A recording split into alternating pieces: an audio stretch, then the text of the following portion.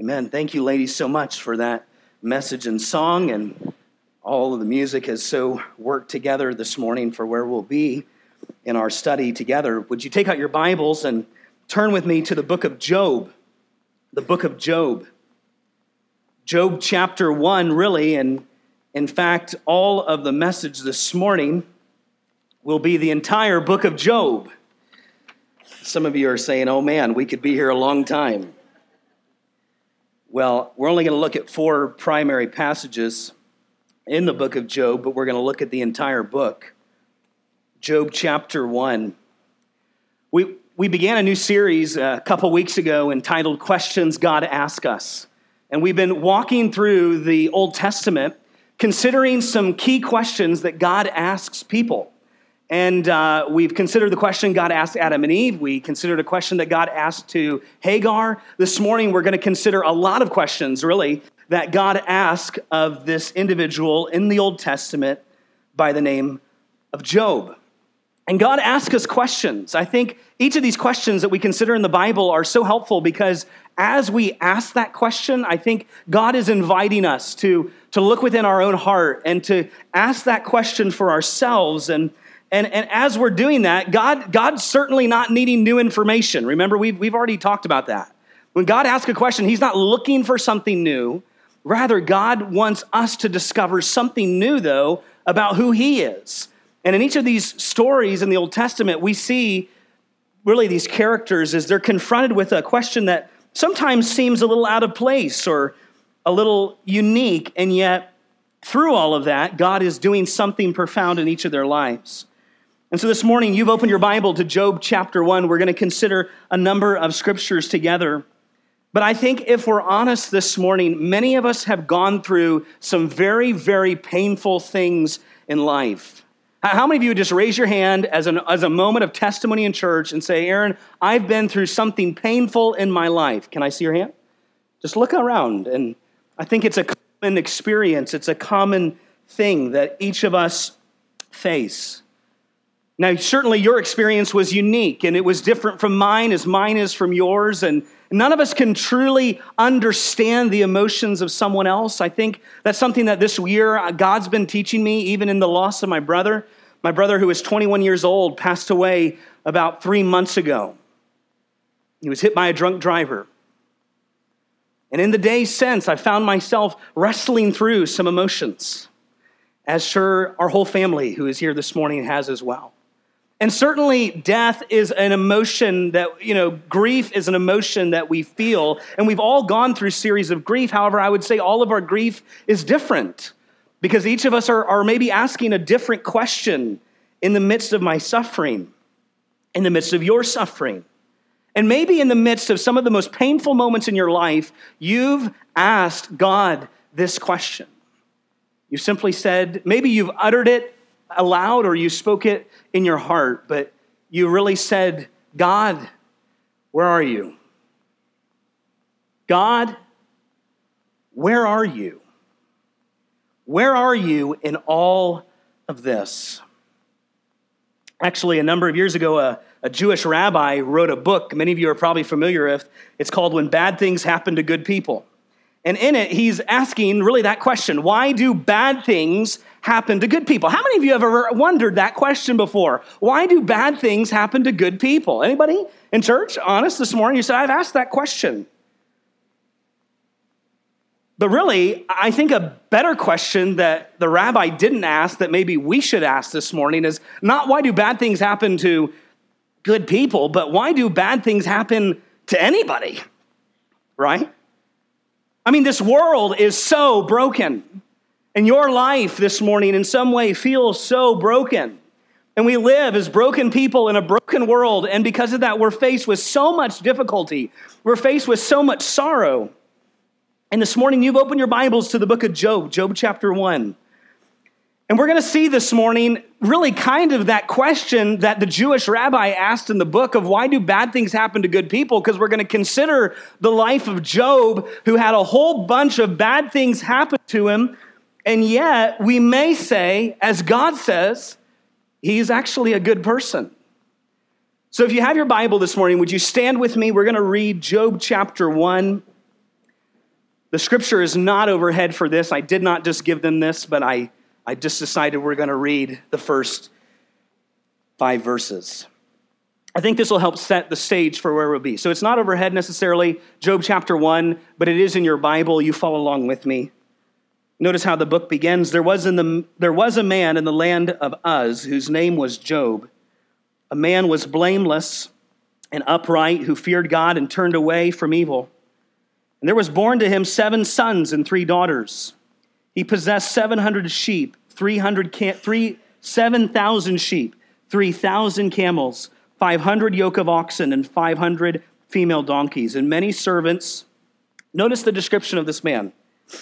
So that this man was the greatest of all the people of the East. And his sons used to go and hold a feast in the house of each one on his day. And they would send and invite their 3 sisters to eat and drink with them. And when the days of their feast had run their course, Job would send and consecrate them, and he would rise early in the morning and offer burnt offerings according to the number of them all. For Job said, "It may be that my children have sinned and cursed God in their hearts." And notice how Job does it. The Bible says Job did this continually. What the Bible wants us to understand in these first 5 verses is Job's character, his wealth, his position. The Bible refers to him as a blameless man. So here's a good person. If we're going to look in the Bible for a good guy, just open your Bible to the book of Job and you'll see one. And he has a lot of stuff. And yet in the course of the entire book, God takes it all away. It's all removed from him. And Job responds, and he has a lot of questions in this whole thing. And I pray as we look at his life this morning, we'll find some comfort in our life and draw some truths that God showed to Job in the midst of his suffering. Would you pray with me? Father, Lord, we really need your help this morning. I recognize, Lord, my inability to talk and to share in many ways, Lord, to even understand the depth of sorrow. And so, Lord, what we're asking this morning is for your Spirit to be at work in our hearts. We pray that, Lord, you would convince us of truth and convict us of truth. Lord, you alone know what each person in this room needs this morning, and I'm asking, Lord, that you would minister to their hearts today. Help them to understand, Lord, a better picture of who you are. And we ask this all in the mighty name of Jesus. Everyone said, amen. You may be seated. If you're taking notes this morning, you can simply jot down the title of the title of the message this morning is a question that God asked Job. He says to Job, actually later in the book, he'll ask him this question. He'll say, Job, where were you? And that's the question we're going to consider this morning. Where were you? Where were you? You know, a lot of Christians have gone to the book of Job throughout the centuries, and they have gone to this book because they are hurting, because they are in pain, because they are in the midst of a trial or in the midst of great loss. And they've turned to the book of Job in a hope that they might find answers to their questions, that the book of Job in some way might help shed some light on their suffering and why things are happening the way they are. And I don't know about you, if you've ever done that, maybe you've done that. But I think if you have, the chance is probably this: you turn to the book of Job to find answers and you found none. Like you thought that maybe the book of Job would shed some light on your suffering, and the question that you ask is actually not answered. Because the book of Job is not just filled with one question, it's filled with a lot of questions. It's filled with questions of Job and his 3 friends as they're trying to understand who God is and how God works in this world. And there are questions that God asks Job, that God confronts Job with in the midst of his suffering, in the midst of his pain, and in the midst of his loss. And if we were going to divide the book of Job up this morning, the first 2 chapters are a prologue. They're kind of lifting the veil, as it were, to some things that are happening behind the scenes that Job never knows. He has no clue they are happening. He's not even aware of them. God never tells Job in the book what is happening in chapters 1 and 2. So we know what's happening in chapters 1 and 2, but Job never does. And I think that's important for us to understand, all right? there's this prologue. Then chapters 3 through about chapter 39 is full of a dialogue. It's a dialogue between Job and his 3 friends, and then another guy by the name of Elihu. And these 4, really 5, if you add Job, are having this dialogue. They're having this question, these conversations about who God is and why would God allow these things to be happening in Job's life. And then in chapters 38 through chapters 41, we get a monologue. God steps in the midst of a whirlwind, and God begins to question Job. And then in chapters 42, we kind of have the epilogue, and we read how the story ends. But these first 2 chapters of the book, Job was never privy to. He doesn't really understand some of these things behind the scenes that in a lot of ways for us that read this story today, it sheds a tremendous amount of light on why this is really happening in Job's life. But just remember, as Job is going through these things, he has no clue. He has no clue as to why God is allowing these things in his life. And in fact, the very first question that is posed to us in the book of Job is not a question from God to Job, but it's a question that God asks Satan. And if you have your Bible, you can follow with me. You can see it in verse 8 of chapter 1. Notice what the Lord says. The Lord said to Satan, "Have you considered my servant Job?" Now, I'm just telling you, I read that this week, and I'm thinking about Job. And like, out of all the things in your life and all the suffering in your life, do you really want God to say, hey, in the midst of your devouring like a roaring lion trying to destroy someone's life, have you considered this guy? But that's what God does. God's like, have you? And all of your like devouring and all these things that Satan you're trying to do to thwart, my purpose and my plan. Hey, have you considered this guy named Job? Like, I'm sure had Job known that, he would have been like, thank you, Lord, Like, really? But God asked this question of Satan. He says, have you considered my servant Job? And now notice, this is not what Job says about himself. This is what God says about him. The Bible says that God says he's a blameless and an upright man who fears God and turns away from evil. Actually, 2 times in chapters 1 and 2, God gives that exact same description about Job. He's blameless and he's upright and he fears the Lord and he turns away from evil. I wonder, could God say that about your life this morning? So already, we're not asking a question of, this is helpful because Job is really an illustration of when bad things happen to good people. Job's a good person, and God is allowing these things in his life. And instantly, when we think about it like that, then we say, wait a minute, that's a major dilemma because there's a really big problem that pops up after you read chapter 2. And that is, wait a minute, it would make sense for us for God to execute his judgment on an ungodly person. I think sometimes, isn't that how we're kind of wired? We kind of think about like just the way that the world is, and then, the principle of you'll reap what you sow. And so certainly we find it easy sometimes, I think, when we hear about bad things happening to a really bad person, what we've determined is bad. We're like, oh, well, that seems about par for the course, I can go along with that. But see, the question in the book of Job, it makes us say, wait a minute, what's really going on here? Because God is doing all of these things to a person who we would say is a godly person. Psalm 78 asks this question. It says, why do the righteous suffer? Some of you have asked that question. Some of you have pondered that in your own life. You're like, I'm really trying to live for God. And it just seems like wham, wham, wham, bam, I'm just being hit. And we're asking that question. And we're invited, actually, to ask this question. Do you see the book of Job? There's a lot of ways that people have interpreted the book of Job, but I think that's where we go when we just read it. We want to answer a question. Why is God allowing this suffering in Job's life? And it would make sense to us if God was allowing the suffering because Job had done something wrong. We're like, he's just getting the just payment for what he has done. But when God says he's blameless and just and fears the Lord and upright, and yet God's still allowing these things in his life, it really causes us a lot of perplexity as we question, what is God doing? Because you read the passage, and we don't have time to read it all, but you read the book of Job, and Satan reaches out his hand and completely destroys everything that is near and dear to Job. It's all gone. Job was the greatest of all the people in the East, and now in just a few short chapters, Job is left with nothing. His wealth is just overnight vanished. His oxen, his sheep, his camels, his donkeys, his livelihood is what the Bible is saying. And he had a lot. He was very wealthy, very influential in his wealth. And notice the Bible says all of those things were gone.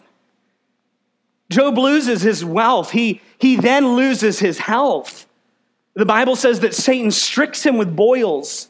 The Bible says in chapter 2, verse 7, from the sole of his foot to the crown of his head, so much so that Job took a piece of broken pottery, and with it he began to scrape himself and scrape those boils while he sat in the ashes. Now, I'm just like, you picture Job. He's lost all of his resources. He's lost all of his wealth. And now his life has been infected with some type of sickness, and we're not really told why. But it just seems as the more you read the book of Job, the worse he gets.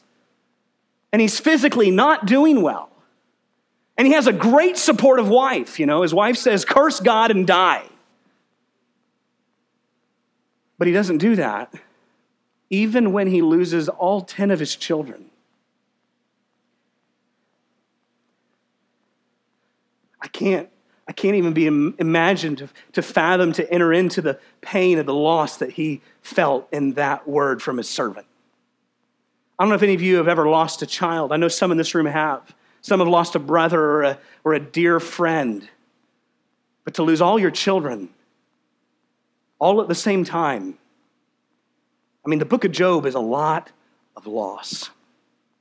And we read the book, and the question that the writer of the book wants us to answer is the writer wants us to consider Job and his life and all these things that he had that now has been stripped away, and we look at these 10 graves of his children. And we ask the question that I'm certain Job is struggling with. Why? God, why? Like that would be my first response, right? That'd be many of our first response. But I want you to consider Job's response. Notice in chapter 1, notice back in chapter 1, beginning in verse 20, notice what happened. Job heard all of these things about how his life has just gone from everything to this complete loss. And notice in verse 20, Job arose and tore his robe and shaved his head and, fell on the ground. And what does Job do? He tore his robe, he falls to the ground, and I'm expecting to read the very next word that he cursed God, or that he ended his life, or that he gave up on everything that he had. But that's actually not what we read. Job tore his robe, he shaved his head, he fell to the ground, and he did what? Say it louder, he what? He what? He worshiped. And how did he worship? Verse 21. He said, naked I came from my mother's womb, and naked shall I return. The Lord gave, and the Lord has taken away. Blessed be the name of the Lord. And the Bible said, in all this, Job did not sin, nor charge God with wrong. So we have in chapters 1 and 2 the suffering of a godly person. And some of us are quick to try and resolve the tension because we feel the tension of what's going on in Job's life. And I know that. So some of you are like, hey, I know why. I know why. Let me tell you why. It's Satan, right? It's like exactly what Eve did in the garden. It's Satan.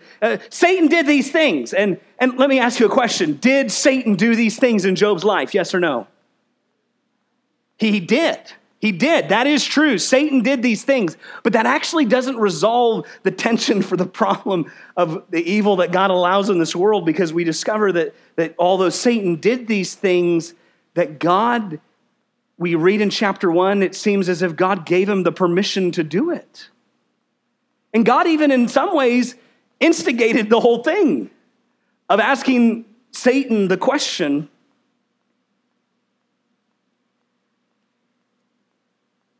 some of you are saying, man, why did God allow Satan to do that? Why did he allow that? Some of you have asked that question about your suffering. You've asked God, you've vocalized that very question to God. You said, God, why did you allow, and fill in the blank. Did you not know? Could you not understand? Why don't you? And we begin to bring our complaints to God.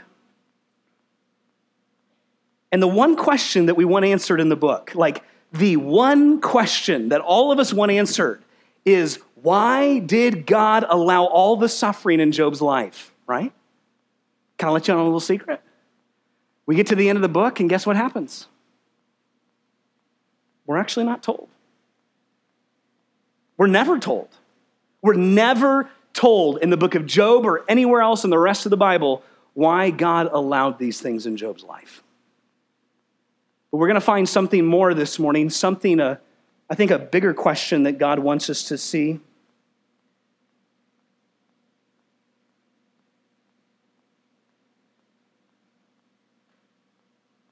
We turn the page into chapter 3, and now this is where the story begins for Job. Job descends into a deep, deep darkness. He says in chapter 3 that he wishes he had never been born. Have you ever said that? I think I'm talking to people this morning that have asked that question. And can I tell you, that's a dark place to be. If you've ever asked that question, why am I here? Why have I ever been born? And like questioning, you want your life to end. And notice, we're told in this book that this isn't the question of some ungodly guy. This is, once again, based off of what God says about Job, a question of a very godly man. That kind of helps me a little bit this morning, you know that? Kind of helps me realize that even a godly person can ask a question as deep and dark as that. What do we discover in the midst of Job's suffering, in the midst of his darkness? The whole book is now a dialogue. I read it again this whole week, and of Job's 3 friends, Bildad, Eliphaz, Zophar, and a guy that just pops in at the very end named Elihu. And all these guys are coming to Job as his friends because in love, they enter into his pain. They sit with him, they wait, they mourn.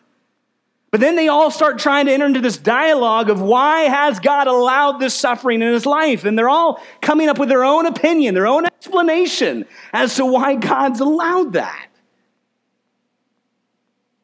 Have you ever had someone give you a word in the midst of your grief and it was the most insensitive word that you've ever heard? Man, like losing my brother this year, and it's just turned the tables on me. It's turned the tables from being one of a minister to being the person that is ministered to. And now when you're sitting in that grief and you're sitting in that place, you're saying to yourself, wow, that sure doesn't sound the way you thought that sounded. But thank you anyway. These guys opened their mouth and they loved him. He was their friend. But they just didn't have the right word. They're all given opinions as to why God allowed the suffering in his life. And actually, Job's opinion is very different than theirs. Job's perspective throughout the whole book is that Job is innocent. He did not sin against God. He had not done anything wrong to which he had sin in his life. Although he was blameless before God, there was nothing in his life that God was, in a sense, punishing him for. And you know what? We know that what Job is saying is true because of what God says about Job in chapter 1. God says that he's blameless, he's upright. So it's not because Job had sinned against God in some way, and that's Job's point. He's arguing that throughout the whole book, that he is blameless, and yet there's still these things that are happening. To put it in our vernacular, Job's the good guy, and God's doing bad things to a good guy. And Job's saying, what's going on? Like, that doesn't add up. Like, if I had done something wrong, then I would receive the just payment for it. But I've done nothing wrong. So why am I suffering? And Job kind of concludes that either God does not really operate in this world according to justice, or that even worse, God himself in some way is unjust. That's where Job lands. He's like, I don't know, there's nothing wrong with me.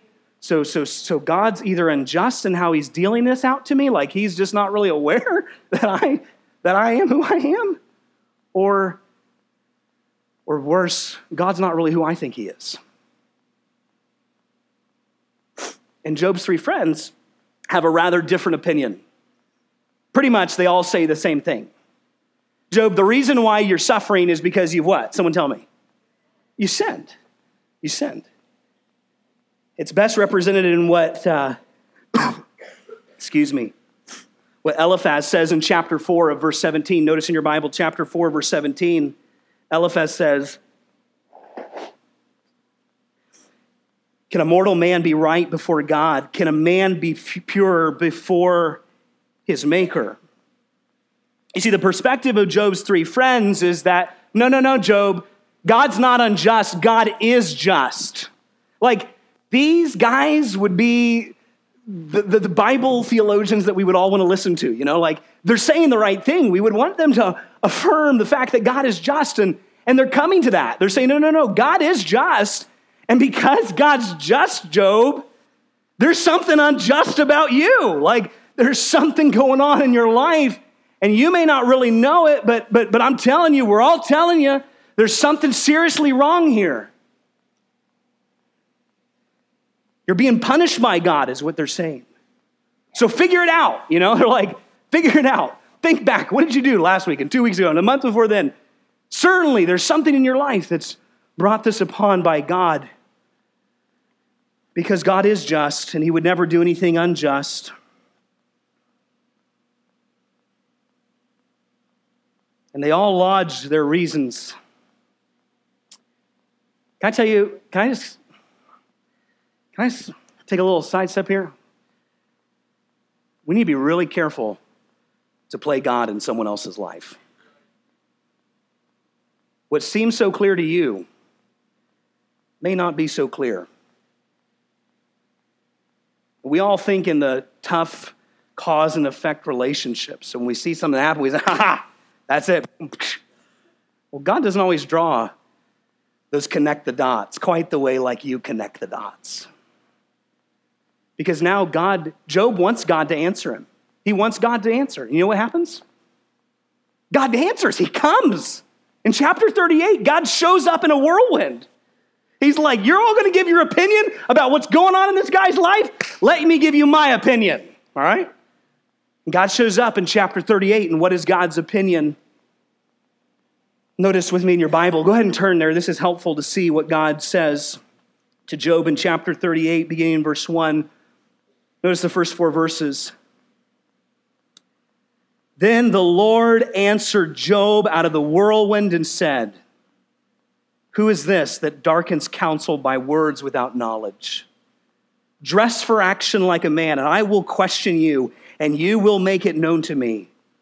Where were you when I laid the foundation of the earth? Tell me if you have understanding. Who determined its measurements? Surely you know. Or who stretched out the line upon it? God begins to question Job. Up until this point, Job's been asking questions, wanting God to answer. Now, God turns the whole table around, and now God's going to ask Job some questions, and God wants Job to answer. And notice the very first question that God asks. Honestly, if we didn't really understand what God was doing in this passage, having read it all, we would think this first question is rather insensitive. Because up to this point, let's remember what's happened in Job's life. He's lost his wealth. He's lost his health. He's lost his family. His friends are not even supporting him. He's having to defend himself even to them. And God shows up, and I think the first word many of us would want God to say, hey, Job, I understand. Or, hey, Job, here's what's really going on. But God doesn't say that. He asks what seems like an insensitive question in the midst of Job's grief. Job, What's God's question? Someone tell me, what was God's question? What's God's question?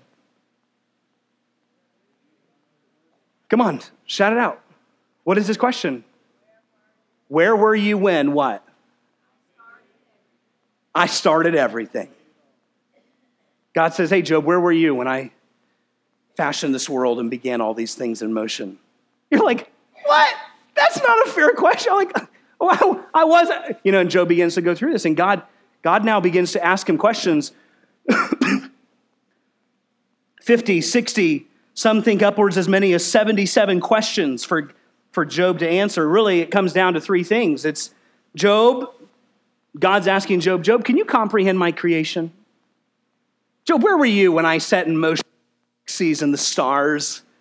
Job, have you seen the storehouses of snow? Job, have you? God begins to ask him about, can he even comprehend it? Can he even comprehend God's creation? And then God goes another step, and in chapters really kind of 39 into 40, God asks another question. He's not even asking Job, can you comprehend it? Now he's saying, hey, Job, can you care for it? Like, Job, here's this donkey and here's this deer and there's these birds and look at what I'm doing for them. Look at how I'm caring for their needs. Job, how about you be God for a day and you take up the responsibility list and we'll see how you do it. That's what God's saying. Job, can you comprehend my creation? Job, can you care for my creation? And then finally, God goes to two massive creatures. He goes to the behemoth and the Leviathan. And God says, can you control those wild beasts in my creation? Behemoth, some people think the book of Job is talking about dinosaurs. Others believe, and even if we just take the lesser of the two, okay? God's talking about a hippopotamus and a crocodile. Now, I don't know if any of you been on an African safari? Anybody been on an African safari? Any of you seen a crocodile in real life? I remember going to the Steve Irwin Museum when I was, no, not museum, zoo, the Steve Irwin Zoo. When I was growing up, I was in Australia, actually, in Down Under, and I had the chance to go and see some of these crocodiles. And man, you don't want to step into an arena with a crocodile unless you know what you're doing, right? I mean, the hippopotamus, have you seen what a hippo can do to a watermelon? You've ever seen those videos? Like, it just crushes a skull. I mean, it's powerful and strong. And what God's doing, he says, God's just picking out two things. God could have picked anything in all of his creation, but he just picks two, one on land and one in the sea. And he says, Job, do you see a crocodile? Job, do you see a hippopotamus? Job, can you control those things? What's Job's response? We see his response in chapter 42, chapter 41, beginning in verse 1. I'm sorry, chapter 42, verse 1. Then Job answered the Lord, I know you can do all things, and no purpose of yours can be thwarted. Who is this that hides counsel without knowledge? Therefore I have uttered what I did not understand. Too wonderful for me which I did not know. Hear, and I will speak. I will question you, and you make it known to me. I had heard of you by the hearing of the ear, but now, Job says, now my eyes see you. Therefore I despise myself, and I repent in dust and ashes. Now don't forget, Job's going through a lot of grief, a lot of sorrow, a lot of loss. And God wants Job's perspective to be taken to an even greater plane. God wants to see what he's doing behind the scenes, how God is fashioning and orchestrating and doing things of which Job could not even speak, neither could comprehend. As I think about the life of Job, I think about that quote by J. Vernon McGee, as he often used to say, this is God's universe, and he does things his way. You may have a better way, but you don't have a universe. And as you come to the end of the book of Job, what do you discover? The one question that we all want answered is the question I'm sure Job had asked. God, why is this suffering happening to me? And you may be here this morning, and that's your question.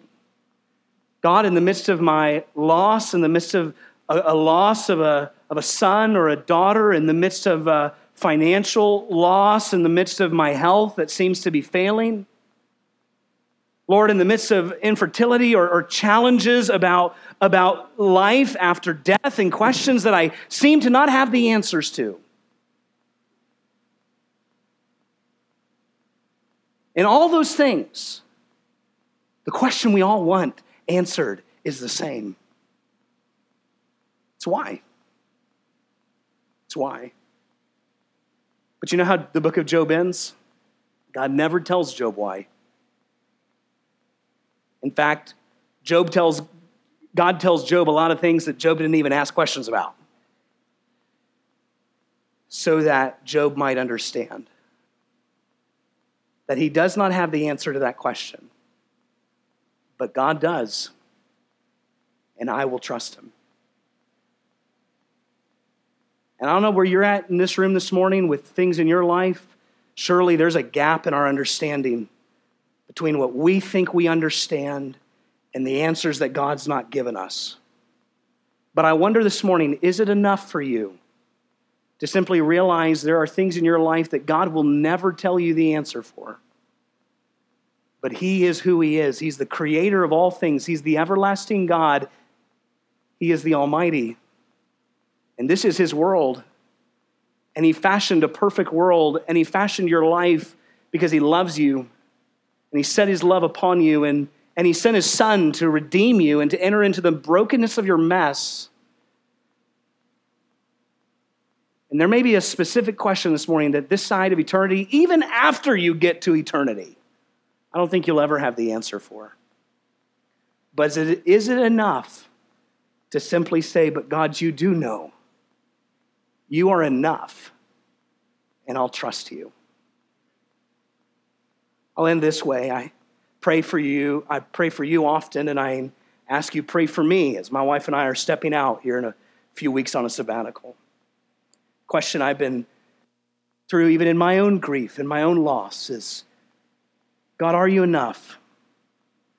And God's come again and again, and he's comforted my heart, and he's shown me, God, yes, I am enough, Aaron. I am enough. For everything that you're going through and everything that this church is experiencing and everything in your life right now or what you will experience, I'm enough. But will we trust him? Will we trust him that he is enough? Job did.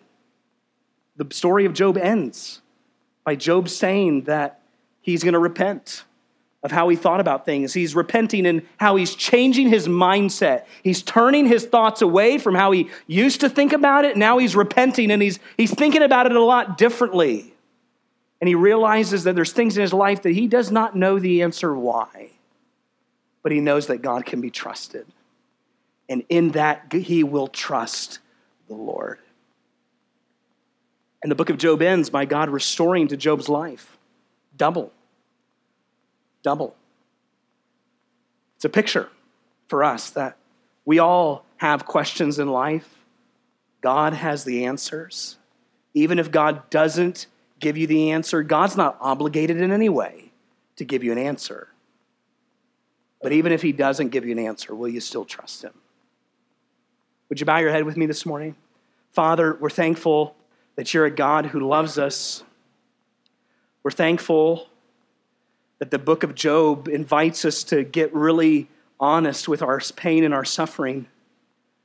We're thankful to know that, Lord, there's others, even in church history, that have entered into our sorrow and our pain. And Lord, although they've not been in our shoes and certainly not walked our own experience, our emotions, our perceptions, our feelings have often rather been the same. And Lord, I pray this morning for this group. We all have questions. May we find you to be enough. May we rest in you because you are enough. And Lord, when there's a gap in our understanding, may we fill that with trust. And trust that, Lord, even though you may not tell us what we want, you are doing everything according to your purpose, and that no purpose of yours can be thwarted. And so in that, Lord, is a great place of comfort. It anchors our soul to know that there's an infinite, all-wise, all-purposeful, all-good Father. So, Lord, I pray that you'd comfort hearts today. Help those that are in the midst of their grief, Lord, to take a step forward out of their grief and into your sufficiency. So we ask this all in the name of Jesus. Amen.